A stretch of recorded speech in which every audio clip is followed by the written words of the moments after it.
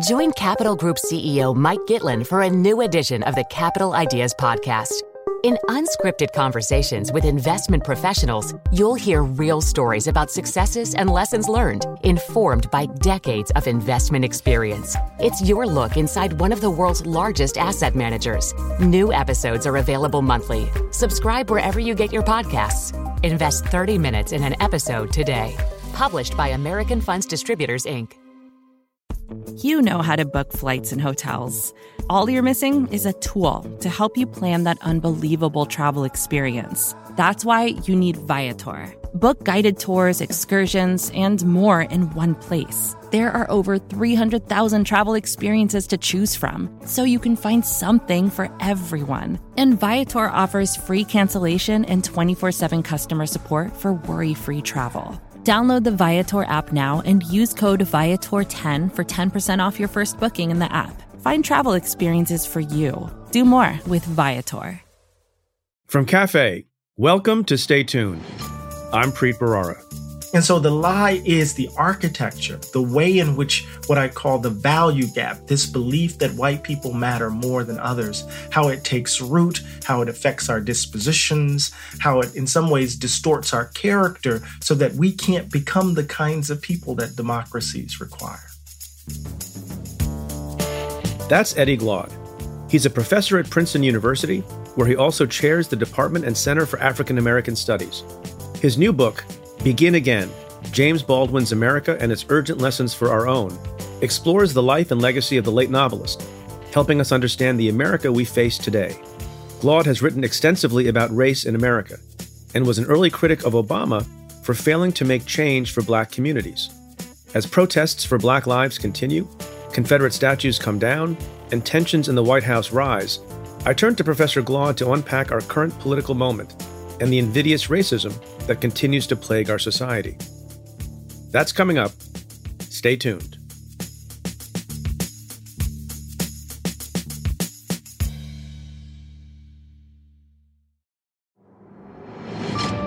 Let's get to your questions. This question comes in an email from Adam, who writes, "Hello, Preet." Hello, Adam. I thought there were prohibitions on the president and those around him endorsing products or businesses, but recently we saw Ivanka and Donald, Trump presumably, promoting Goya foods after calls for a boycott of the brand. Is there a law and is there a statute of limitations for violating it? Thank you for your great show.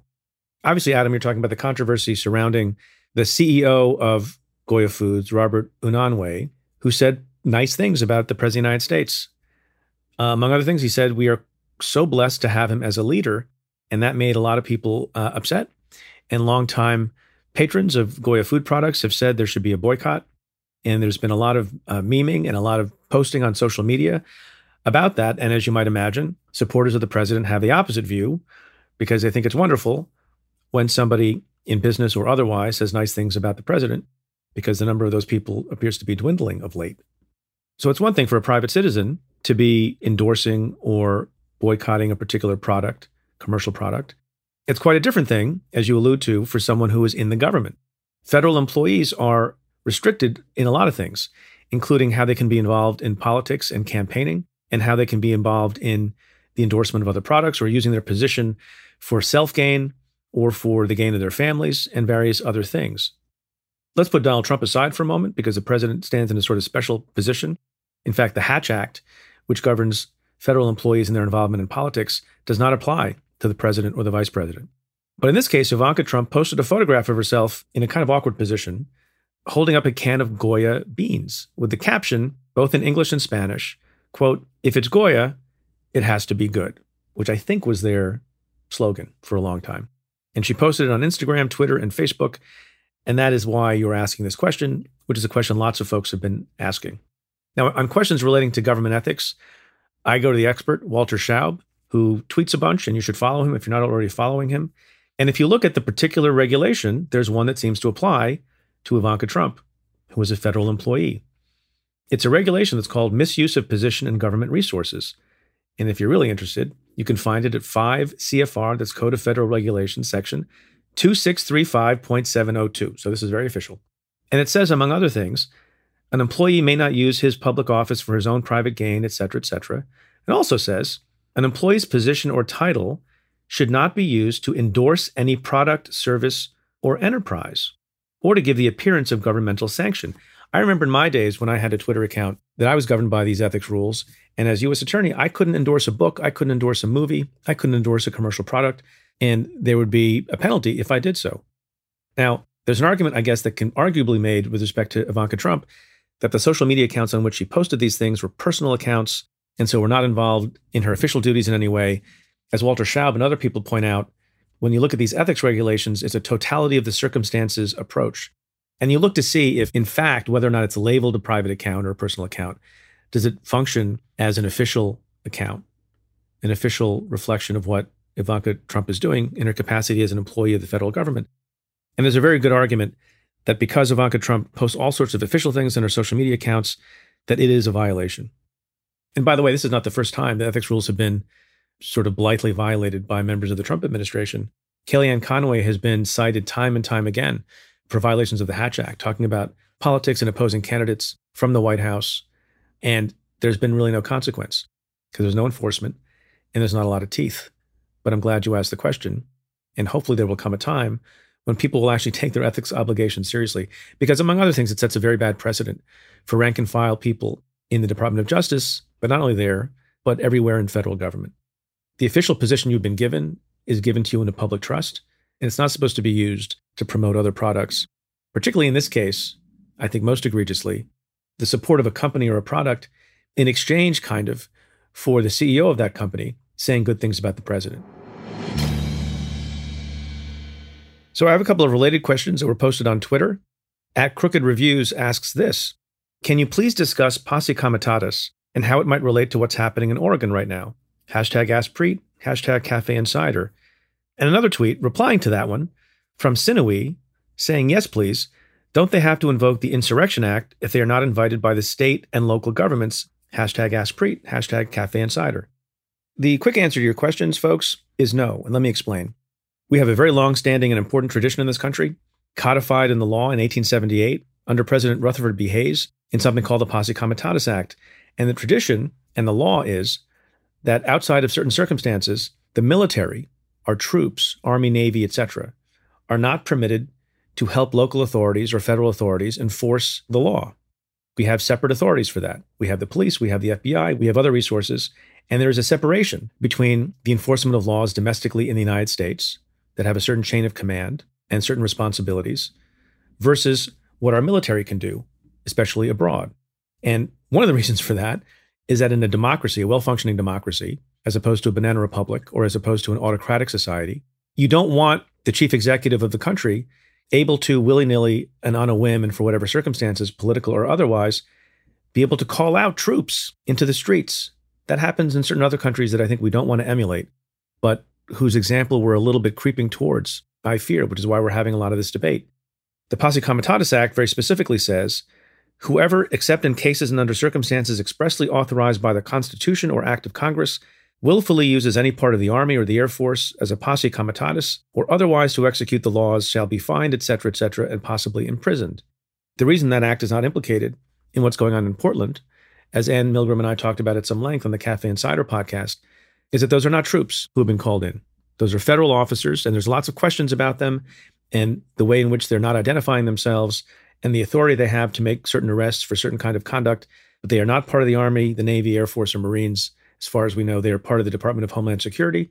So that falls squarely within the authority that the president has in those circumstances. And we can have arguments about whether or not they're over-exercising their authority, whether the arrests are valid, whether there's a quashing of First Amendment rights and whatnot, but it doesn't run afoul of this. And then as to the second question, does the president have to invoke the Insurrection Act? Well, first, as I said, these are not troops, so the Insurrection Act doesn't really apply. But I understand why you're asking the question, even though these are not officially troops, people in the military, because they sure look like they are. They're wearing camouflage. They're not identifying themselves. They're heavily armed. So they look and act like troops, even though they may technically not be. And so whether or not it's a violation of posse comitatus, it does seem to be a violation of the norm and the principle that we separate troops from domestic law enforcement. In fact, there are reports that the Secretary of Defense and others are a little troubled by the blurring of the line, at least aesthetically, between troops and domestic law enforcement. So it's a point well taken, Although ultimately, I don't think posse comitatus comes into play. So I appreciate all the questions we get at Stay Tuned and at the Cafe Insider podcast. Sometimes they're about policy, sometimes they're about law, sometimes they're about politics. Sometimes it's a question about my past or my experience. And sometimes people have a question or maybe even a mild criticism of how I speak and maybe some verbal tics I might use. And a few people have observed that I do have a particular verbal tic, and I'm aware of it, and I'm seeking treatment, that I tend to say the phrase separate and apart from to introduce some topic. So I thought I would address it. This question comes from Twitter user whose handle is Miles Mack, who says, when you say separate and apart from, what is the difference between separate and apart? Can something be separate but not apart from? Or apart but not separate from? Really value your perspective and insight, #AskPreet. That's a very polite way of saying that is a completely redundant phrase, Preet, and you should knock it off. And others have been a little bit more pointed in saying I should not use that phrase. And I guess that's true as a grammatical matter. And then it occurred to me, why is it especially common, I think, among loyalty types? And it turns out, maybe I knew this in the back of my mind after we did some research, that separate and apart is, in fact, a legal term of art in many, many jurisdictions relating to divorce law.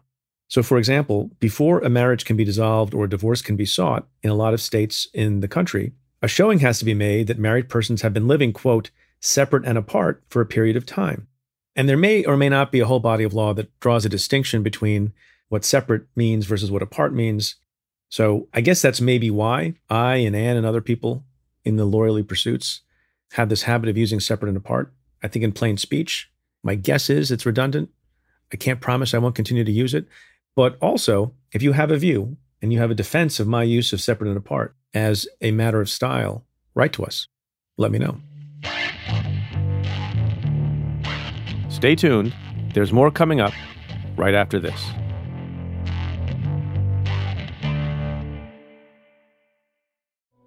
Support for this show comes from Washington Wise, an original podcast from Charles Schwab. Decisions made in Washington affect your portfolio every day. But what policy changes should investors be watching? Washington Wise, an original podcast for investors from Charles Schwab, tracks the stories making news right now and breaks them down for the average investor. Host Mike Townsend, Charles Schwab's managing director for legislative and regulatory affairs, takes a nonpartisan look at the stories that matter most to investors. He explores topics like policy initiatives for retirement savings, taxes, and trade, inflation fears, the Federal Reserve, and how regulatory developments can affect companies, sectors, and even the entire market. In every episode, Mike and his guests offer their perspectives on how policy changes could affect what you do with your portfolio. Download the latest episode and follow at schwab.com/WashingtonWise or wherever you listen. Support for this show comes from NetSuite. The less your business spends on operations, multiple systems, and delivering your product, the more margin you have to keep the money you've earned. But that's hard to do with higher expenses on materials, employees, distribution, and borrowing. So to reduce costs and headaches, smart businesses are graduating to NetSuite by Oracle. NetSuite is a top-rated cloud financial system, bringing accounting, financial management, inventory, and HR into one platform and one source of truth. With NetSuite, you reduce IT costs because NetSuite lives in the cloud with no hardware required, accessed from anywhere. You cut the cost of maintaining multiple systems because you've got one unified business management suite. You improve efficiency by bringing all your major business processes into one platform, slashing manual tasks and errors. Over 37,000 companies have already made the move, so do the math. See how you'll profit with NetSuite. By popular demand, NetSuite has extended its one-of-a-kind flexible financing program for a few more weeks. Head to netsuite.com/Preet. netsuite.com/Preet. netsuite.com/Preet.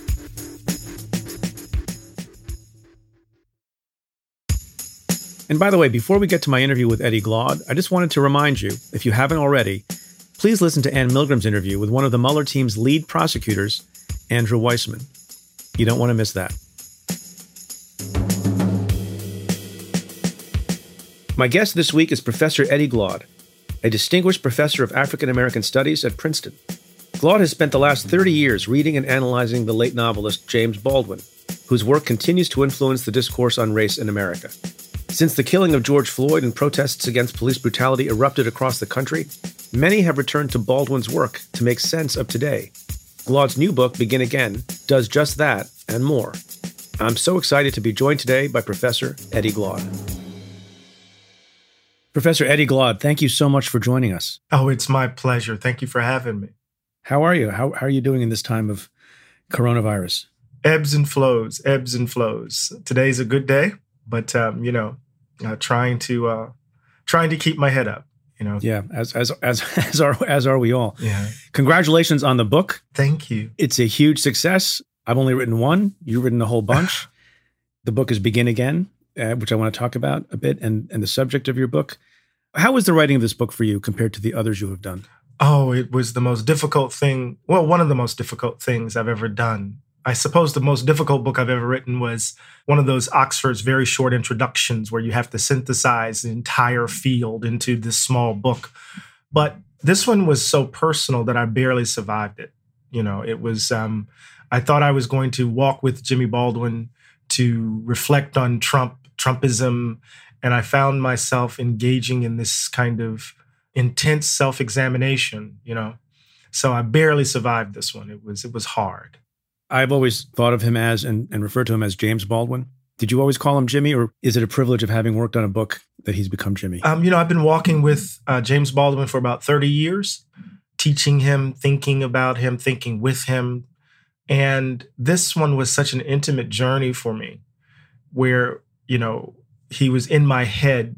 He's been in my head in an intense way and in my heart in an intense way for so long that he's become Jimmy to me.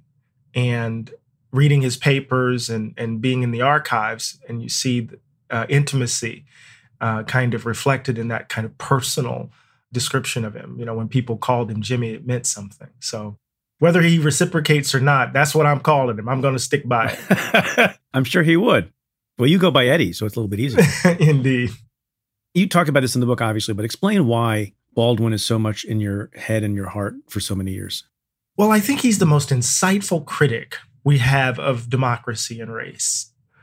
When we read, say, for example, Alexis de Tocqueville's Democracy in America, right? You get that chapter that's an afterthought, the three races, and it's one of the most insightful descriptions of American democracy we have on record. But race is an afterthought in some ways to de Tocqueville's account of American democracy. But for Baldwin, race is at the center of his thinking. And so for me, he is in some ways the inheritor of Emerson. He takes Emerson across the tracks. And this idea of self-creation, this idea of America is kind of, shall we say, dipped in a deep blues. It encounters the experience of Black people in a way that actually transforms how we might think of the very principles of American democracy. So he's been so important to me because of that. And he also takes seriously the dictum of Socrates, right? And that is that the unexamined life isn't worth living.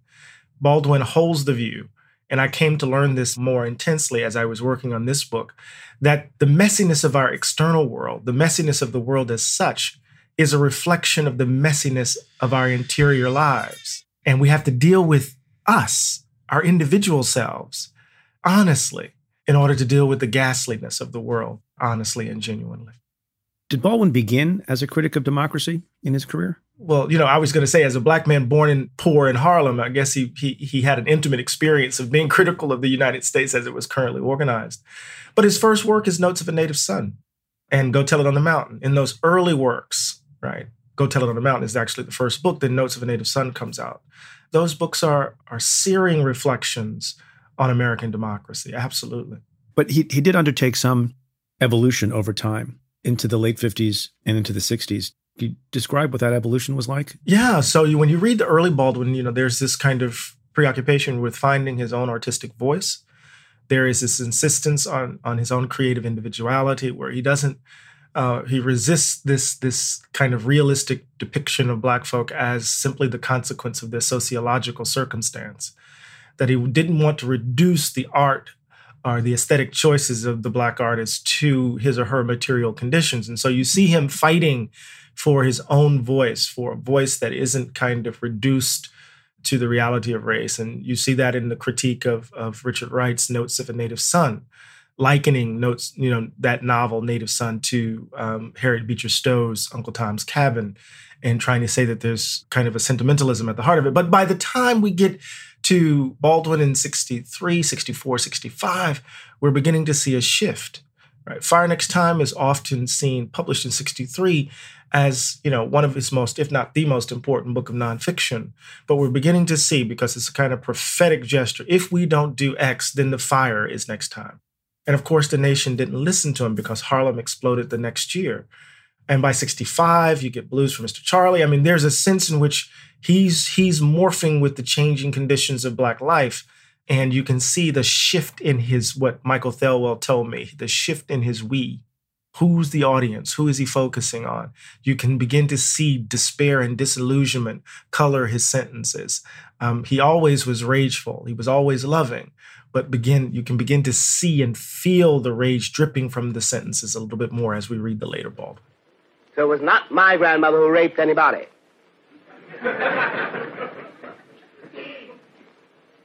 Well,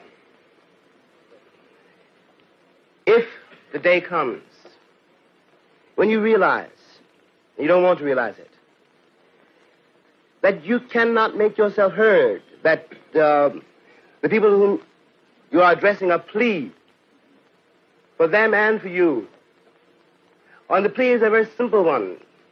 It's saying, look at it. Forget all the mountains of nonsense that have been written and everything has been said. Forget the Negro problem. Don't write any voting acts. We had that. It's called the 15th Amendment.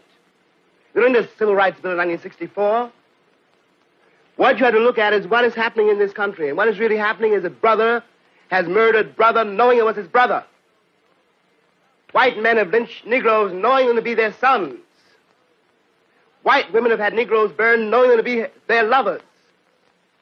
It is not a racial problem. It's a problem whether or not you're willing to look at your life and be responsible for it and then begin to change it. That great Western house I come from is one house, and I am one of the children of that house. Simply, I'm the most despised child of that house. And it is because the American people are unable to face the fact that, in fact, I am flesh of their flesh, bone of their bone, created by them. My blood, my father's blood is in that soil. They can't face that. And that is why the city of Detroit went up in flames.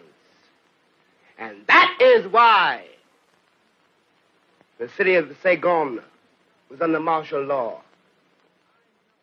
Before we get to 1968 and the things that happened in that year that had a big effect on Baldwin's thinking and output and approach to the world, sticking with the mid-60s, what was Baldwin's relationship to and with the sort of official civil rights movement, specifically Dr. King? Sure. Let me correct. Blues for Mr. Charlie was published in 1964. I want to make sure I get that date right. His relationship to the civil rights movement, he tells the story of being in France and seeing a photo of a young girl trying to enter school, Dorothy Counts, and seeing this white mob surrounding her. And he says in No Name in the Street, which was written in 1972, that it was seeing that image that told him that he needed to get, put some skin in the game. He needed to leave Paris and return to the United States. And he did so by going south. And he wanted to, at the invitation of Philip Roth and Partisan Review, he wanted to go down and in some ways chronicle and bear witness to what was happening. And in doing so, he found himself not just simply chronicling, but bearing witness.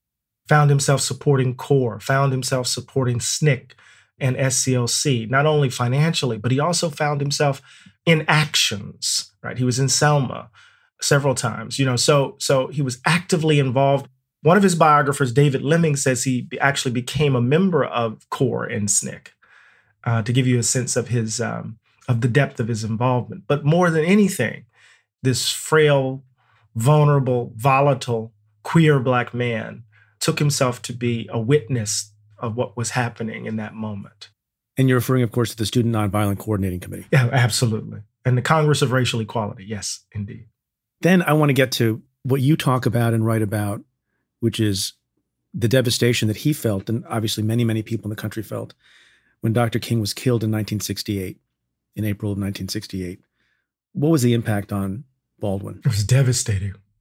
It was devastating. Billy D. Williams, who was with him in California when Baldwin received the call, said that he never thought that Baldwin would be able to bounce back from that the murder of Dr. King changed him forever in some ways. They killed the apostle of love. And, I've said, for some people, this is a controversial statement. I said, America assassinated Dr. King. The conditions under which he bore witness, the nation refusing to, in some ways, fundamentally change. And Baldwin collapsed. Jimmy collapsed. I never was able to write in New York, so I would go out and do my work and come back and do my work, if you see what I mean. Yeah, I understand. And that all ended in a way, or something else began, after Martin Luther King was murdered. And I spent a long time in limbo. And at the moment, I'm based in the south of France. But there wasn't any way ever to leave America. I would be a fool to think that there was someplace I could go where I wouldn't carry myself with me, or there was some way for me to live if I pretended I didn't have the responsibilities which, in fact, I do have. Relationships fell apart. In some ways, he didn't quite go silent, but he didn't write anything like a full-length book until 1972. He did interviews. There was an interview published with Margaret Mead, Rap on Race, the interview with Nikki Giovanni. In New York, there's a big campaign going on to humanize the policemen. And they have billboards upstate. And they have a picture of a big cop bending over this little blonde girl. Mm-hmm. And the sign say, and some people call him Pig. Mm-hmm. And I wanted to buy a billboard. I told a friend of mine, I want to buy a billboard and show this big cop and this 14-year-old kid with 30 bullets in him and saying some people call him Peacemaker. You ought to do one thing. One thing Lorraine Hansberry said, get this photograph. When we had that famous meeting with Bobby Kennedy, Lorraine said to Bobby, who was also dead. Everybody's dead.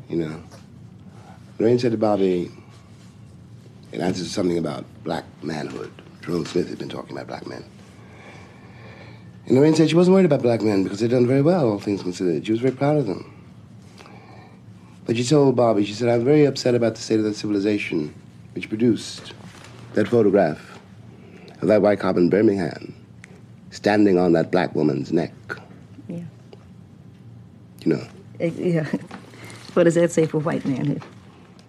And he wrote a couple of pieces for magazines, but for the most part, he was trying to figure out how to pick up the pieces. And in 1969, he actually tried to commit suicide. Do you think Baldwin was affected more deeply than other black leaders at that time? And if so, why? I don't know if he was affected more deeply. Bayard Rustin once said that he was surprised that Baldwin survived as long as he did, because he would literally walk off stage trembling. He felt deeply about the question of black freedom, the question of democracy, the question of human being. And as an artist, he got to the heart of the matter. And so I don't want to say that, King's death mattered more to him than others. That I have no basis of making such a claim. But I do know that Baldwin's sensitivity, Jimmy's orientation to the world, would open him up to this kind of response, if that makes sense. The subtitle of your book, Begin Again, is James Baldwin's America and its Urgent Lessons for Our Own. Obviously, you say a lot of things about James Baldwin, but also the legacy of racism in America and how it affects us today. And obviously, there's lots and lots of things that have been going on in recent weeks and months, and I want to get to some of that. But you use certain phrases and terms in the book that I want to get you to elaborate on, and we'll talk about what's going on in the present day. You refer to the lie. Mm-hmm. What is the lie? Yeah, the lie is so important. It's the falsehoods we tell ourselves about who we are as Americans. And there's a passage that's at the heart of what I mean that Baldwin wrote in 1964 in an essay entitled The White Problem. And he says, the people who settled the country had a fatal flaw. They could recognize a man when they saw one. They knew he wasn't anything else but a man. But since they were Christian, and since they had already decided that they came here to establish a free country, the only way to justify the role this chattel was playing in one's life was to say that he was not a man. For if he wasn't, then no crime had been committed. That lie is the basis of our present trouble. So the lie we tell about Black people's intellectual capacities, about our passions, about who we are, that lie is at the heart of a certain American self-conception. And then the lie we tell about what we've done around the world as if we are an example of democracy achieved, as if we've had only a benign relationship to Haiti, the Philippines, Puerto Rico, Cuba, and the like, as if Nagasaki and Hiroshima only had to happen, right? The lie that we tell ourselves so that we can protect our innocence. And then the lie that always emerges at the moment in which reality threatens to challenge American innocence. And it leads to what I call this, it malforms events in order to fit the story we tell ourselves. And so the lie is the architecture, the way in which what I call the value gap, this belief that white people matter more than others, how it takes root, how it affects our dispositions, how it in some ways distorts our character so that we can't become the kinds of people that democracies require. So is that one lie or is that a lot of lies? Oh, it's a lot. It's an art, it's a constellation of lies. Like the lost cause. What is that? That's a lie. We know it's a lie, right? Or the way in which we narrate the story of the Black freedom struggle of the mid-20th century. We tell the story as if it was only, Brown v. Board of Education, 1954, the Montgomery bus boycott in 1955, the student sit-ins in 1960, the grand moment of 1963 with Dr. King's I Have a Dream speech at the March on Washington, the legislation of Civil Rights Act of 64 and the Voting Rights Act of 65, Selma in 65, and then King's murder in 68. Black Power, though, is the moment in which the Black freedom movement lost its way. Stokely Carmichael declaring what we're going to, Black Power from the top of a bus in Greenwood, Mississippi was a moment of decline, right? So we begin to tell this story of the Black freedom struggle in such a way that it affirms, right, America's progress to a more perfect union. It fits neatly and efficiently in the story we tell ourselves. And in some ways, that's a lie that protects our innocence and our willful ignorance. Is there some sense in which the lie or the lies, as you describe them, have changed, have become less malignant, have become less dangerous, or taken on a different form? Or are we in the same place that we were in 50 years ago or 100 years ago with respect to these things you call lies? Baldwin says that America is always changing, but it never changes, So there's a sense. That's pretty profound. I'm not sure I understand that. Yeah. So, it's always moving, but then there's something underneath it that is constant. So one could say, if you hold the belief that white people matter more than others, that belief looks like one thing in the context of slavery. It looks like another in the context of Jim Crow, and it looks like another in the context of the first Black president, right? But the belief still obtains across those different historical epochs, right? It's still doing work.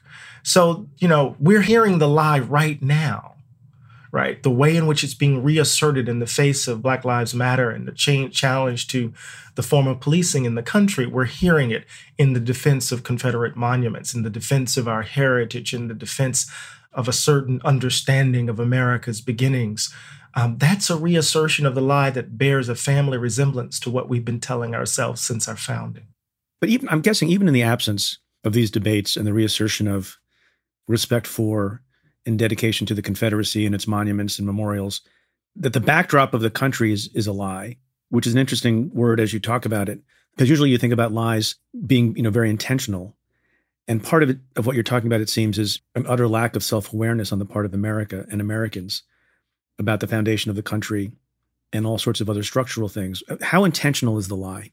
It varies, right? I mean, it comes to us in the forms of inheritances, that this is the way we come to understand ourselves as Americans, that we are an example of democracy achieved, that particularly for white Americans, and I'm speaking here in the generality, obviously, there is an intimate, inextricable connection between understanding America in a certain sort of way and their own identity as Americans. I write about this in the book. But, I think there's also this willful ignorance, willful blindness. There's a line in Baldwin's Fire Next Time. It's a fascinating moment in My Dungeon Shook, which is a letter to his nephew. And he says, "And I know, which is much worse, and this is the crime of which I accuse my country and my countrymen, for which neither I nor time nor history will ever forgive them, that they have destroyed and are destroying hundreds of thousands of lives and do not know it and do not want to know it. One can be, indeed, one must strive to become tough and philosophical concerning destruction and death, for this is what most of mankind has been best at since we've heard of man. But it is not permissible that the authors of devastation should also be innocent. It is the innocence which constitutes the crime. So we know how ghettos came into existence. We know what's happening across the tracks, right?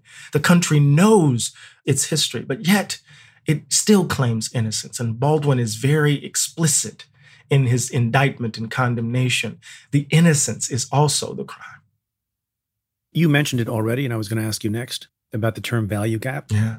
Elaborate on that and tell folks who may not want to hear it what the evidence is of that value gap. Right. So, and I talk about this in my last book, Democracy in Black, How Race Still Enslaves the American Soul. The value gap is this belief that white people matter more than others. And that belief takes root in our habits, how our characters are formed. To elucidate for myself a theology and the effects of a theology, which I, at that moment, realized I carried in myself. Mm-hmm. It was not the world that was my oppressor only. Because what the world does to you, if the world does it to you long enough and effectively enough, you begin to do it to yourself. Mm-hmm. You become a collaborator, an accomplice of your own murderers, because you believe the same things they do. They think it's important to be white, and you think it's important to be white. Mm-hmm. They think it is shameful to be black, and you think it is shameful to be black. And you have no corroboration around you of any other sense of life. All those corroborations which are around you are, in terms of the white majority standards, so deplorable, they frighten you to death. And we see that belief evidenced in our social, political, and economic arrangements. We can see it in the various ways in which advantage and disadvantage is distributed in the country, throughout the country. So the value gap is evidenced in the way in which we fund public education, the way in which we think about housing, the way in which we think about healthcare or execute healthcare, right? We can begin to see across the board the way in which policies have been passed, right, which reflects this belief that certain people, because of the color of their skin, are valued more than others, right? So, concrete example, in the context of the New Deal and in the post-World War II era, this is the moment in which the vaunted American middle class, right, emerges and becomes powerful. Well, Black folk are cut out from most of those benefits. Why? Because a deal was brokered between Roosevelt and the Dixiecrats and Southern Democrats, right? So the wealth gap isn't a result of just simply Black folk not working hard. It has something to do with the history of a dual labor market. It has something to do with the history of a dual housing market. It has something to do with policies that literally excluded Black folk from the benefits of this moment that led to the emergence of the United States as a world power. And so part of the challenge for us is to say that the world as it is isn't just simply a result of happenstance. We've made decisions that are reflected in the world. Cancer Alley looks the way it looks for a reason. Birmingham looks the way it looks for a reason. Princeton University looks the way it looks for a reason. And, I've said this before. I said, we can tear down the monuments of Confederate statues, but the highways of Chicago, surrounding Chicago, are monuments. They reflect a particular ideology that led to how they were built, that reflected the valuing of certain people and the devaluing of others. The highways in New York, Robert Moses. Exactly. The parks, the built environment of the United States reflect. I tell people all the time, you can learn race just by simply driving around the country. I want to talk a little bit about Black Lives Matter, both the statement and then also the movement, to the extent it is a movement. Why do you think it is so hard for some folks, white folks, to simply say the phrase Black Lives Matter? Why do they retaliate against that? I think at its heart, it's because it reveals something about them. To assert that Black Lives Matter is to concede to the claim that there are practices that devalue Black lives. It goes back to the lie. Exactly. So one of the most difficult things about being Black in this country is the ongoing work, the exhausting work of trying to convince white America that what is happening to us is real. And for them to admit it, and again, I'm talking in the generality here, for them to admit it is to somehow admit their complicity in it all. So the moment we assert Black Lives Matter, or the moment we assert Black Power, or the moment we assert freedom now, just to give us a sense of the generations of these slogans, right? There's an immediate call, an immediate counter to these sorts of slogans because the slogans reveal the failure on the part of the society. It requires an admission exactly that there is a problem and that there is racism. And for some folks, based on what I hear people say, and I wonder how you respond to people like this, they'll say, I myself am not racist. I myself view everyone equally. I myself have never owned slaves. I myself have never hoisted a Confederate flag. I am good in all these ways. I don't want this to be on me. And I don't need to hear from Eddie Glaude lecturing me about stuff that doesn't involve me. How do you respond to that? I hear it all the time, right? That they reduce racism to this act of individual prejudice, right? That I'm not responsible for this or I'm not responsible for that. And, when I'm not angry in responding to that, which is always bubbling beneath the surface, I respond with this example. I believe, and it's an example by way of analogy, right? Or a response by way of analogy. I believe the planet is in dire straits. I think climate change is real. But if you look at my house, if you look at the way I live, the choices I make, you would think that I thought the planet was healthy, that there was nothing wrong, right? I'm not an active climate change denier, but the choices I make are constantly reproducing the conditions that harm the world, from my light bulbs to the car I drive to, the way in which I use energy. So what is the analogy? You don't have to be a loud racist. The only thing you have to do is to say, I want my kids to go to great schools. And usually, according to social science data, whenever you hear that phrase, that's a proxy for how many Black and brown kids go to that school. You can see about, I don't want to live in that neighborhood because it'll decrease my I don't want these people to live in my neighborhood because it'll decrease my property value. Or we're making choices day in and day out that reproduce a world where certain people are valued and certain people are not. And that has nothing to do with whether or not you're walking around screaming the N-word, right? Or declaring oneself a white supremacist, right? You don't have to be Richard Spencer. We saw that in Manhattan when the chancellor was trying to integrate schools. Remember that? And all of these liberal folk were in town hall meetings, right, raising hell about what this would mean for the quality of their schools. Stubbornly persistent segregation in New York City's public schools once again took center stage Friday. Newly appointed schools chancellor Richard Carranza weighed in on Tuesday night's raucous meeting at PS 199 on Manhattan's Upper West Side, one of the city's wealthiest and whitest schools. You're telling them you're going to go to a school that's not going to educate you in the same way you've been educated. Life sucks. Is that what the DOE wants to say? So part of what I'm saying here is that when we think of racism or white supremacy as simply the result of individual acts of prejudice or individual acts of discrimination, then we lose sight of the accumulative effect and benefit that white supremacy and racism have played over the course of generations. Do you think America has changed and is on the path to real change in the aftermath of the killing of George Floyd? It would be ahistorical to say that America has not changed at all. My daddy couldn't go to Princeton, and here I am, an university professor at Princeton. There are exceptions. But we do know that the shifts and changes have been piecemeal, incremental. What is it you wanted me to reconcile myself to? I was born here almost 60 years ago. I'm not going to live another 60 years. You always told me it takes time. It has taken my father's time, my mother's time, my uncle's time, my brother's and my sister's time, my nieces and my nephew's time. How much time do you want for your progress? But with respect to the killing of George Floyd, do you think America has changed? No. And is on a path to change? No, I'm not sure yet. So you're not saying no. You're not sure. Yeah. There's a moment where James Baldwin is interviewing Benjamin Chavis, former president of the NAACP, part of the Wilmington 10. And this is for his documentary, I Heard It Through the Grapevine. And there's this startling moment where Baldwin says, in effect, we're still living under the slave codes. I mean, it's a startling, provocative formulation, but he's talking about policing in the country. So when that former police officer had his knee on George Floyd's neck, and with that look on his face, with no regard for the humanity of the person underneath that knee, that was an echo. That was a through line in American history. That's not different. That's familiar to every parent, every Black person who has any sense of awareness. A cop is a cop. Well, cops are white. And and he may be a very nice man, but I haven't got the time to figure that out.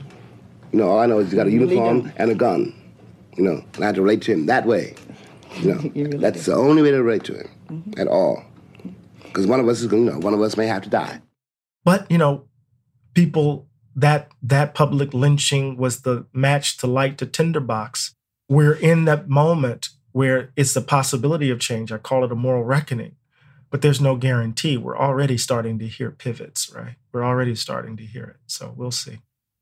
And are we hearing those pivots because people grow tired and they can't focus so much on one thing at a time? Or it's just a gravitational pull back to where we were before? It's a combination of things.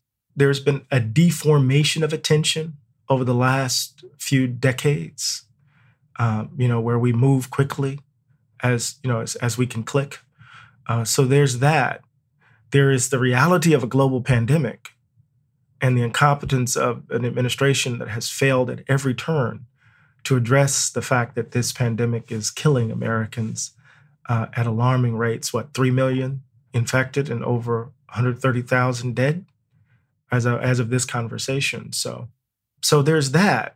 But then there is America has a tendency to exhaust itself fairly quickly when it comes to race matters. It wants to congratulate itself very quickly and then expect gratitude. Is that why you think that some things that have happened very quickly? It takes a while to change attitudes. It takes a long while to change culture. It takes some amount of time to change laws. But the Washington Redskins are no more. Various statues have been taken down. Are those real things? Are those performative things, which has become a popular word? Do they matter? How do you think about those things? Well, they matter. They matter, but they can't be the substance of the response, right? I mean, it matters, for example, that the Mississippi flag has been taken down, with the battle flag of the Confederacy. But at the same time that the governor signed that piece of legislation, he also was denying legislation, vetoing legislation that could have fundamentally helped poor Black and white people in the state of Mississippi. So there's a sense in which the symbolic shifts are critical in announcing perhaps the beginnings of a shift in how we think of one another. But they can't be the substance of our response. But oftentimes, again, given the fact that we're such an immature nation, and I can explain what I mean by that. We're so immature that we want to be congratulated, for every gesture. And then there's the expectation that we should be, grateful. So Governor Cuomo could tell the protesters, you've achieved what you wanted to achieve. Go on home now. Really? Really? It's like a version of completely different setting, but a version of Donald Trump wearing a mask for the first time publicly and wanting to be congratulated and thanked. Exactly. And admired for doing the bare minimum that is necessary as a leader of the country where 130,000 people have died. Exactly. So we need much more. So we're on the precipice. We will see what will happen. Is Black Lives Matter a movement like the civil rights movement of the 60s, or is it something different? It's something different. We need to think about the 1960s as a historical aberration. We tend to read it as the norm. But when you think about the history of the country, the 60s, stand out as abnormal. But I want to say that Black Lives Matter is kind of like a broad rubric under which a number of different political iterations or political organizations exist. So it might be better to think of Black Lives Matter not as a movement, but as a slogan that organizes different or a slogan used by different political organizations in this moment. So when we read Black Lives Matter as a movement, we want to identify leaders. We want to identify agenda. We want to identify particular persons who are engaged in a kind of concerted, right, organized effort to do X, Y, and Z. But strategy. Exactly. But if we think about Black Lives Matter as a general sensibility that's organizing different ways of expressing our discontent with the society as it is, now we're looking at for a little bit more complexity. We're being a little bit more nuanced in our analysis. And the analogy I would use is like Black Power. To think of Black Power as a movement is to lose sight of all the different organizations that were part of Black Power, from the Black Panther Party to the US movement, to the Revolutionary Action movement, to Black studies movements that led to African American studies in universities. I mean, it's just a variety of political organizing that's happening underneath that rubric. So I tend to resist reading Black Lives Matter as a movement. Instead, I think it's a rubric under which different kinds of grassroots organizations are doing extraordinary work.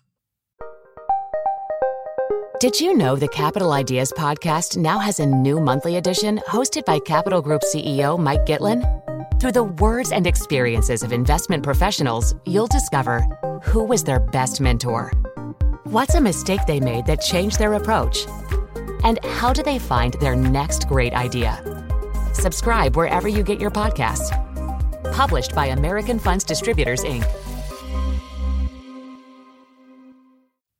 Can you discuss a phrase that a lot of people have clung to in the past and still, and tell me what you think it means and whether it's an aspiration, a proper aspiration, or is it something that's quite distorted in the minds of people who use it? And that is the need for a colorblind society. Yeah, to me, that's just... what does that mean to you? Neoliberal racism. How so? The idea is not for you not to see me. The idea is not for me to leave the particularity of who I am and the history at the door in order to gain inclusion. That's not the idea. Colorblindness is a kind of facile way of addressing the reality that confronts us in this moment. And it allows for, in a way, the continued inequality that has been the consequence of color conscious, right, policy. So the response to 100 plus years, 400 years of policy that has been driven by the value gap, then the response is a kind of colorblindness, which doesn't necessarily respond to the particular ways in which particular people have been singled out for a specific kind of treatment, leaves us hanging in the wind. So you want to lift all boats. And as you're lifting all boats, the inequality is still present, right? So it doesn't really address the specific ways in which Black folk have caught hell in this country precisely because they're Black. What do you make of people who criticize the Black Lives Matter movement and who defend Confederate flags, who then quote from Dr. King, and in particular, some of his famous phrases, including about judging someone by the content of their character rather than the color of their skin? That goes to a kind of colorblindness fetish also. What do you make of people who invoke King but have a certain stance in the current moment? It's bad faith. It's like conservatives thinking about college campuses and invoking free speech as if they were proponents of the Berkeley free speech movement or something, right? It's always this kind of inversion, this kind of ironic appropriation of the languages of the freedom movement of the 1960s, and then applying it for ends that you would find, at least I would find, suspect. So whenever these people invoke Dr. King is being used in that moment in a rearguard action. None of these folks, even the folks in the moment which Minneapolis exploded and they were quoting Dr. King, and you would have to ask the question, okay, you quote Dr. King, that's great, but do you actually believe in nonviolence, in the philosophy of nonviolence? That's at the heart of his critique of urban rebellions. So if you don't believe it, why are you quoting it? And you also wonder what they would have thought of King. Of course. In 1963. Of course. King was, we tend to associate the call for law and order with the Nixon administration, but calls for law and order actually predate Nixon. You can hear it in response to King's, nonviolent mass demonstrations in the South. So, I just think it's just a bad faith appropriation of Dr. King in order to discipline forms of Black political dissent. Are there any elements of Black Lives Matter that you think warrant criticism? Of course, there are elements of whatever I think human beings are fallen, finite creatures. We make mistakes. And so I think any kind of effort to fundamentally transform a society carries with it the dangers of making mistakes, dangers of excess. Whenever there's an expression of anger, you have, going all the way back to Aristotle, right? You have the spectrum of anger. Anger is actually, for Aristotle, the source of virtue. And if you're not angry, if you are incapable of anger, then you're a fool, Aristotle says. But then there could be excessive expressions of anger, right? That leave the ground scorched. So of course there's room for criticism, just as there's room for celebration. So you talk about forgiveness and anger, and I want to ask you about a couple of cases that involve things that people have done, and there are mixed reactions to what the consequence should be. And they've been on my mind a bit. One is almost the exact same time, I think maybe even the same day that George Floyd was killed, there was an incident in Central Park in New York where a white woman, Amy Cooper, threatened to call the cops on a Black man, Christian Cooper, no relation, who was simply engaging in bird watching in the park. And she made it clear that she was going to be falsely telling the police when calling 911 that she was being attacked by a Black man. And that caused an uproar. She got fired from her job. She was identified quickly. And then some weeks later, the decision was made by the local prosecutor to actually charge Amy Cooper with a crime. And the victim of that crime, the person about whom a false 911 report was made, has himself said very graciously, I think she's suffered enough. I don't know that prosecution adds anything to it, and suggested that he would not cooperate with the prosecution. I am a former prosecutor. I spent a lot of time dealing with these issues, and I will tell you that I have a hard time figuring out what the right approach in that case is. Do you have a view of that, or how we should think about those kinds of things? Sure. I'm not an abolitionist. I haven't quite gotten there yet. But I am of the mind that we can't respond to every situation with the idea of incarceration. I am a fundamental critic of the carceral state. Just as I don't want nonviolent offenders to be thrown away in jail and prison, I want to be consistent in that view. I tend to think just as I would about someone selling weed on the corner of a particular block shouldn't be thrown away in jails or prisons. I don't think Amy Cooper should experience prosecution in this sense.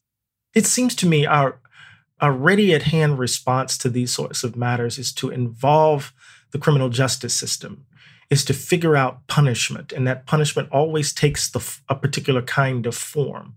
If we're trying to reimagine public safety, we need to be consistent in our reimagining of it. Now, that doesn't mean I don't think that Amy Cooper should be held accountable. I mean, there should be a fine. There should be some form of punishment that follows what she did, because in effect, she threatened the life of that man, because we know what these sorts of encounters can generate. But the idea that she has to do time is anathema to how I think of matters. Should she be forgiven? Well, that's up to the man who bore the brunt of her hysteria. And I use that language, hysteria, not in a gendered sense, but in the sense in which how race works. So I'm mindful of how hysteria can latch on to women, but I'm not using it in that sense. I'm just trying to think about the way in which the Black body has been read and continues to be read in public spaces. So it's up to him. I don't think, for me, it shouldn't be forgotten. I want to ask you about another case, not a criminal case, because I've been thinking about these issues of whose voices should be weighed how. Does everyone have sort of equal voice on something? And you'll recall about a year and a half ago, the governor of Virginia, Ralph Northam, it was discovered that when he was back in medical school, it turns out there was some controversy about which picture showed what, but he was shown in blackface. And it became an immediate controversy and scandal. Lots of people called for his resignation. For what it's worth, I was one of those people. I joined the bandwagon as a private citizen podcaster because I thought it was offensive and it was terrible. There were some reasons why some political operatives did not want him to step down because of the potential successors. But a lot of white liberals called for him to step down. In fairness, my recollection is that the Legislative Black Caucus went to him and asked him to step down. But the poll showed in the state of Virginia that 60% of black voters did not want him to resign. They thought about how he was an ally to them in the present day and were prepared to forgive so long as the apology was genuine. They were prepared to forgive what he did in medical school and wanted to keep him in office. Do you have any reaction to that controversy and whether or not white calls for someone to step down in the face of a majority of black citizens who are the ones to be most directly offended by the conduct, how you balance that? Or is that a silly question? No, it's not a silly question at all. I mean, like you, I called for the governor to step down as well after a while, right? And then, of course, the controversy around the alleged rape or the accusation of rape, I think, with the lieutenant governor, right? And then all of the things that would happen that followed in terms of who would succeed whom. I understood what local organizers and local voters were saying. I think our task in that moment is to think beyond the particular person. How can I put this? We need to get to a point or a place in this society where holding certain kinds of views are immediately sanctioned so that it can become general common sense that there's no advantage to be had for holding such views. How we apply that standard will vary, but nevertheless, it should be a standard. So I understand what the voters of Virginia were saying. I see what Governor Northam has been trying to do at the level of policy, and we have to assess him against the concrete changes and accomplishments he's made in his time in office. But I don't regret trying to insist that public sanction follows, right, the discovery of ugliness. I guess what I'm getting at is it seems very quick for lots of folks who are not black to have an immediate reaction to something, to a bit of language or conduct or something else. And should they pause for a moment and hear what black people have to say about it in considering what their own reaction should be? Or is that not the right way to think about it? It's some combination. I think it's some combination because, sometimes black folk can be wrong too. So you can be wrong as to left. And, and we have to be mindful of that. I mean, I think at this point, it's about, the values animating our decision-making. Experience, of course, matters, but we want to make sure that we're being as consistent as possible with regards to really signaling that certain kinds of behavior have no quarter to breathe in our public life. What is the obligation in your mind, the obligation or duty of a black elected official to focus heavily on race and racial injustice? Is it the same as, less than, or equal to a white elected official? That's a great question. I would say it depends on the constituency. If 90% of black folk voted you in office, I'm thinking about Barack Obama here, understanding the political constraints, you still have to deliver for those constituencies, right? That constituency. You can't suddenly not be able to talk to them for fear of a backlash, right? You have to be able, otherwise black folk become a captured electorate. We don't participate in the electoral process in the same way as other constituencies do, right? That is, you mobilize yourself, you mobilize around particular interests, you elect people who will pursue those interests, and then you hold them accountable relative to their success and failure in making good on the promises in light of those interests. If black folk can't do that, then we don't participate in the political process like other groups do, like other constituencies do. So I'm not trying to say that there's a one-to-one relationship between being black and representing quote-unquote black interest. One could assume that by virtue of being black, coming out of this tradition, that you will be open to understanding some of the issues that confront black communities across the country. But, I understand the constraints of the political environment. You still should be expected, I think, to at least understand the view. But there's no necessary relationship between being black and representing the interest of black communities, if that makes sense. And you mentioned the former president. I wanted to ask you about that. Sure. What's your assessment of President Obama with respect to these issues? In Democracy in Black, I was really hard on President Obama's years. I thought he could have done much more. I thought he could have been bolder. I wanted him to shift the center of gravity of the racial discourse in the country. I thought he bent too much to the will of those who were still committed to the old framework. In fact, he maneuvered quite well, actually, within that old framework, particularly coming out of the Great Recession. The devastation in our communities was, mind-blowing, and we still haven't bounced back, and now we're in a pandemic. And what about, do you think there was a weight on him as the first Black president? Absolutely. And a necessarily and legitimate constricting weight? Yes, but at some point when you hear Mitch McConnell say we're going to make you a one-term president, yeah, at some point you just simply need to say, to hell with it and go big. Why is the ongoing mantra, bipartisan, when your partners aren't engaging in good faith? Go big, change the frame, unless you're committed to the frame as it was or as it is. This is what's so powerful about our current moment.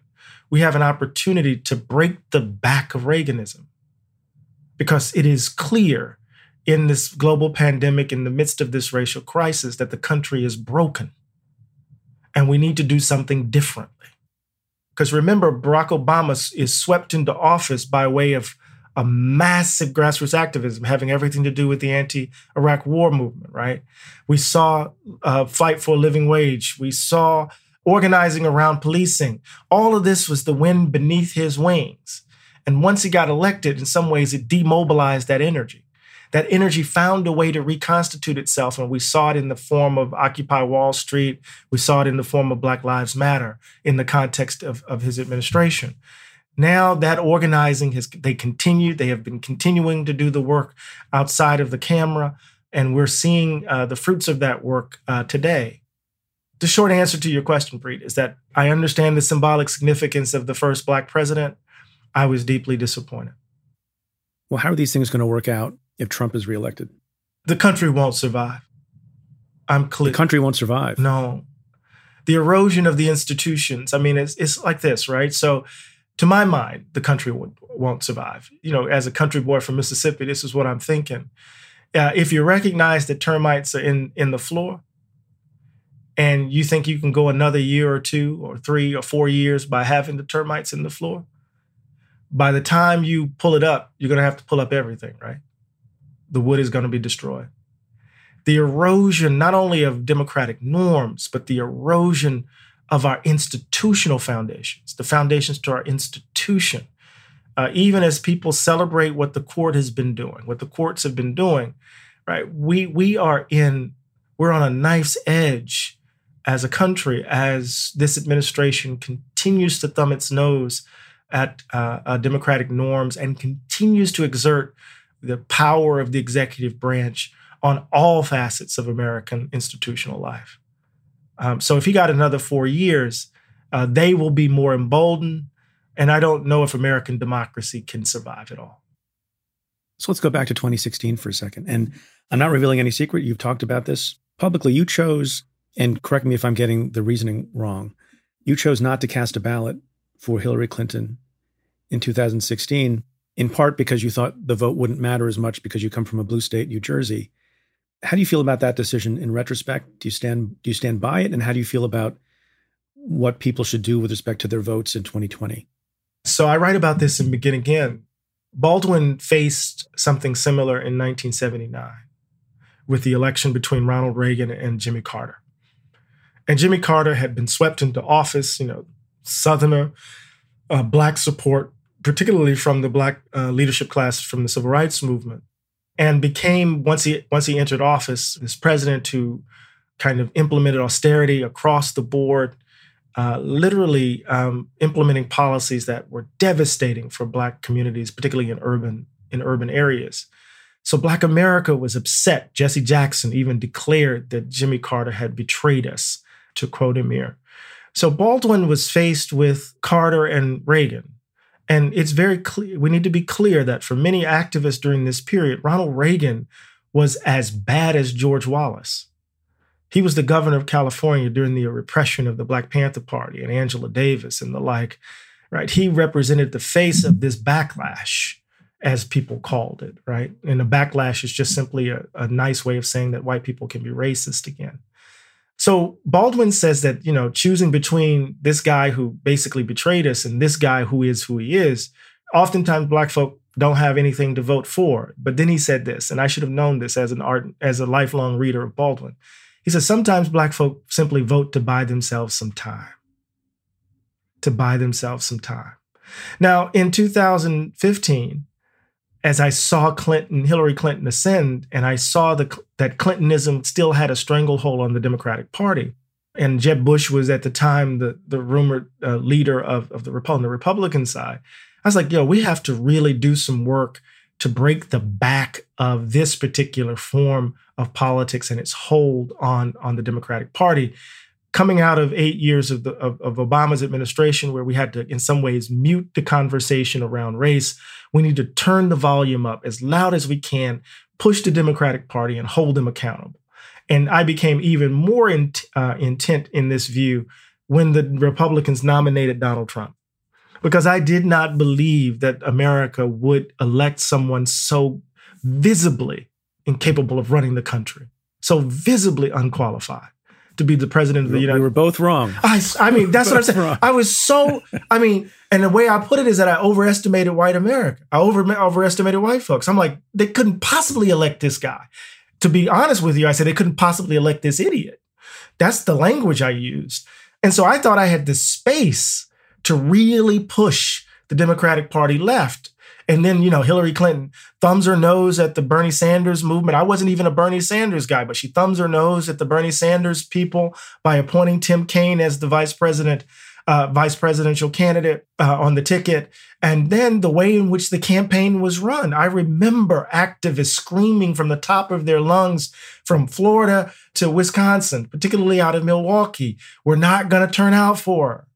They need to do more. And then to just simply at the end of the day bring out LeBron and Beyonce and Barack Obama, it just angered me in some ways. So looking back on it, what I thought I had room to do, I now realize that I didn't, because we were already in our after times. White America was beginning to double down on its ugliness in the face of change. And I should have known that. I should have known better. And so for 2020, what's your plan? We got to get him out of office, man. Okay. We got to get him out of office, but we can't choose safety. And I write about this in Begin Again. We have to get Trump out of office, but we can't choose safety. And the Martin King's speech in Montgomery in 65 comes to mind. King is saying people want us to go back to normal. They want us to go back to normalcy. And then he starts listing what was normal. And it's ghastly. I don't want to go back to anything. That world, people suffered even before Trump. The wealth gap before Trump. We can go down the line. There's nothing to go back to. We need to envision a new America. And that's what we have to push for, even as we try to get this disaster out of office. I want to go back to what you were talking about earlier when we were speaking of Martin Luther King's death in 1968 and how devastating it was to James Baldwin. And he tries to commit suicide. But then you've also said that it was then that Baldwin gives utterance to this line: hope is invented every day. Is that a personal mantra of yours, and should it be a personal mantra for all of us? Absolutely. Absolutely. So hope is not guaranteed. This is not Voltaire's Candide. This is not Pangloss, No, we have to deal with the ugliness right in front of us. There's a wonderful, poignant line in Du Bois's Souls of Black Folk. Where he talks about the death of his son, and he says it's a hope not hopeless, but unhopeful. That's a blues-soaked hope, And so in the face of the tragic circumstances of our lives, the face that, loved ones are dying and we can't go to their funerals. We can't sit Shiva. Loved ones who are passing away and we can't walk a second line parade to send them home in New Orleans. You have to find hope in the moment. And sometimes you can find that hope in looking into your child's eyes or looking at the glimmer that shines through the crack. I'm a scholar of African-American religion, and my first book was entitled Exodus. And thinking about how enslaved people who had no real, tangible language to imagine that they could live in a way other than being a slave. They found hope in those moments, whether it's looking in the eyes of a loved one, looking at the fleeting smile of a child. And that became the basis to imagine themselves beyond their condition of living. Hope is invented every day, my Lord. Yes, indeed. So how should America commemorate and mark the 4th of July? Oh, that's a complicated damn. I don't know. It's 4th of July is so ironic to me. Before it became this holiday in America's, civil calendar, its sacred calendar, the American Colonization Society used July 4th to raise money in order to send ex-slaves and Black people out of the country, right? It's an irony of all ironies. And then in the early 19th century, when we showed up to these marches and parades, literally, Black people would be attacked because our bodies represented the contradiction of what was being celebrated. I would love for the 4th of July to be a day where we celebrate a third founding of the country, a new America. When the 4th of July is invested with all of the weight of our contradictions and our aspirations, as opposed to, just the celebratory account of the country. And when you say the third founding, the second founding, in your view, as you write about in the book, is what? The Civil War and Reconstruction, radical Reconstruction. The modern U.S. nation state is created in that moment. Citizenship is untethered from race in that moment. The passage of 13th, 14th, 15th Amendments. So we get a notion of federal government that is robust in that moment. And of course, after radical Reconstruction, you get the country doubling down on its ugliness with the passage of Jim Crow laws and convict leasing and Anglo-Saxonism defining our global enterprises and the like. So you can imagine Frederick Douglass is born as a slave, lives long enough to see Abraham Lincoln, but he also lives long enough to see the first Jim Crow law passed in Mississippi. And he dies a year before Plessy versus Ferguson. Well, it's the title of your book, Begin Again. Yeah. Professor Eddie Glaude, thank you so much for being with me. It was a great hour to spend. Man, it was wonderful. I really appreciate you. Thank you so much. And congratulations again on the book. And I hope that in the middle of coronavirus, you're still able to get the word out about the book. I know it's difficult for some authors. Yeah, we're blessed. So this is one way to happen. And, this is such a thoughtful conversation. Thank you so much. I really enjoyed it. Thank you, sir. Indeed. My conversation with Professor Eddie Glaude continues for members of the Cafe Insider community.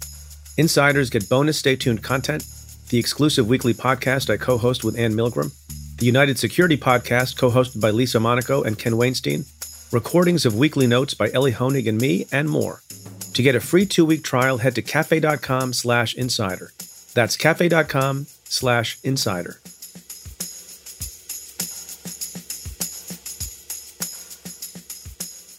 So from time to time, I tape an interview like I did with Professor Eddie Glaude, and we don't air it right away. And some days pass. And sometimes in the intervening days, some event transpires that I really wish I could have asked the guest about. Well, that happened again in the last couple of weeks. Since the time that I interviewed Eddie Glaude about all the issues you heard about earlier, we lost an American legend in this country. John Lewis, as you all know, House of Representatives member, civil rights hero, fighter for justice, passed away after a battle with cancer last Friday evening. And so even though Eddie and I didn't have a chance to talk about it, I wanted to end the show and say a few words about John Lewis. I don't have a lot to add to all the praise and all the stories that have been told over the last week, and there have been a lot of it. But I wanted to add my words to theirs. As you know by now, he had a favorite phrase, which was good trouble. John Lewis was, in his own words, a troublemaker in the best tradition of this country. And so he referred to his life's work as getting into good trouble, which meant signing up for work that requires direct and personal confrontation with injustice and corruption and bigotry. In every single way, he was brave and he was bold. He had not only moral courage, but also physical courage. That's what it took to march across the Edmund Pettus Bridge in 1965 and to take the blows and not fight back and be beaten to within an inch of his life. John Lewis understood, as well as anyone on earth, that well-written laws are not enough to guarantee victory for the rule of law. He knew better than anyone that moral force, not just legal might, must be brought to any battle for justice. Throughout his lifetime, John Lewis received just about every award and honor this side of heaven. Among others, he received the Liberty Medal, the Eleanor Roosevelt Award for Human Rights, the Presidential Medal of Freedom, the Lincoln Medal, the Martin Luther King Jr. Nonviolent Peace Prize, the NAACP Medal, and the only John F. Kennedy Profile in Courage Award in lifetime achievement, not to mention that he was returned to Congress 16 times by the voters in his district. There were a couple of times when I worked in the Congress that I happened to be in the same room with him and saw him from a distance, but I never met him or had an opportunity to have a conversation with him until last September. I was asked to help honor John Lewis by the Federal Bar Association, and he was being given an award aptly named the Rule of Law Award. And I'll never forget going to the event, which was held in the ceremonial courtroom on the 9th floor of 500 Pearl Street, the courthouse there, that I've spent a lot of time in. It's the room in which I myself got sworn in as United States Attorney. And to be alongside other officials to honor this great man.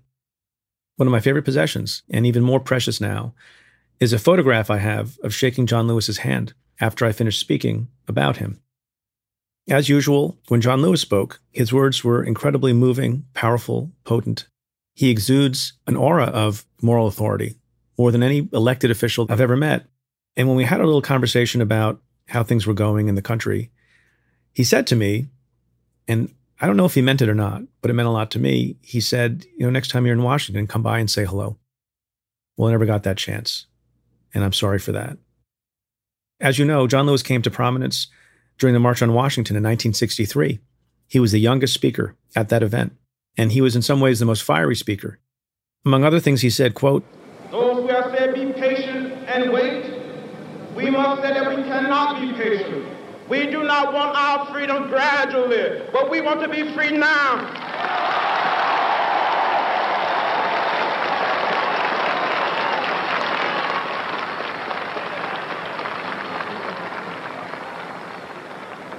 We are tired. We are tired of being beaten by policemen. We are tired of seeing our people locked up in jail over and over again.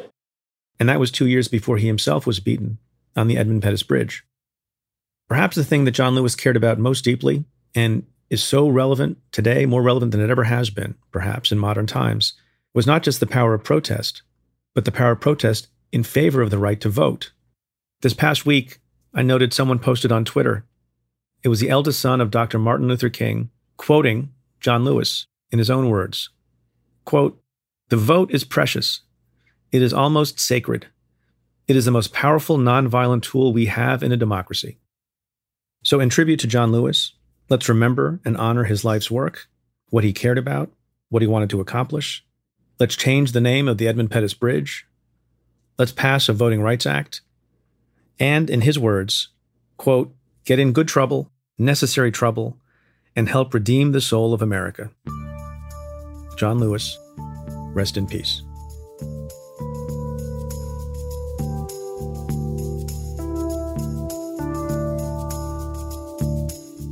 Well, that's it for this episode of Stay Tuned. Thanks again to my guest, Professor Eddie Glaude.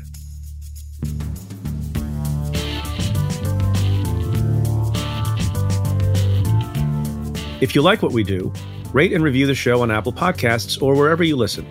Every positive review helps new listeners find the show. Send me your questions about news, politics, and justice. Tweet them to me at Preet Bharara with the hashtag AskPreet. Or you can call and leave me a message at 669-247-7338. That's 669-24-PREET. Or you can send an email to staytuned@cafe.com. Stay Tuned is presented by Cafe. The executive producer is Tamara Sepper.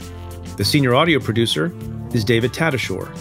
And the Cafe team is Matthew Billy, David Kurlander, Sam Ozer-Staten, Calvin Lord, Noah Azulai, and Jeff Eisenman. Our music is by Andrew Dost. I'm Preet Bharara. Stay tuned.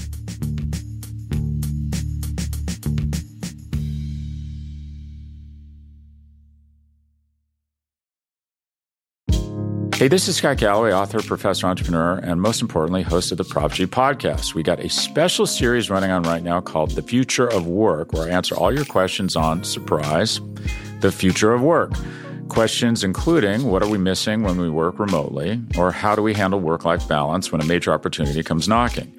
From the provocative to the technical, we're offering insights you won't want to miss. So tune in to The Future of Work, a Prop G Pod special sponsored by Canva. You can find it on the Prop G Pod wherever you get your podcasts.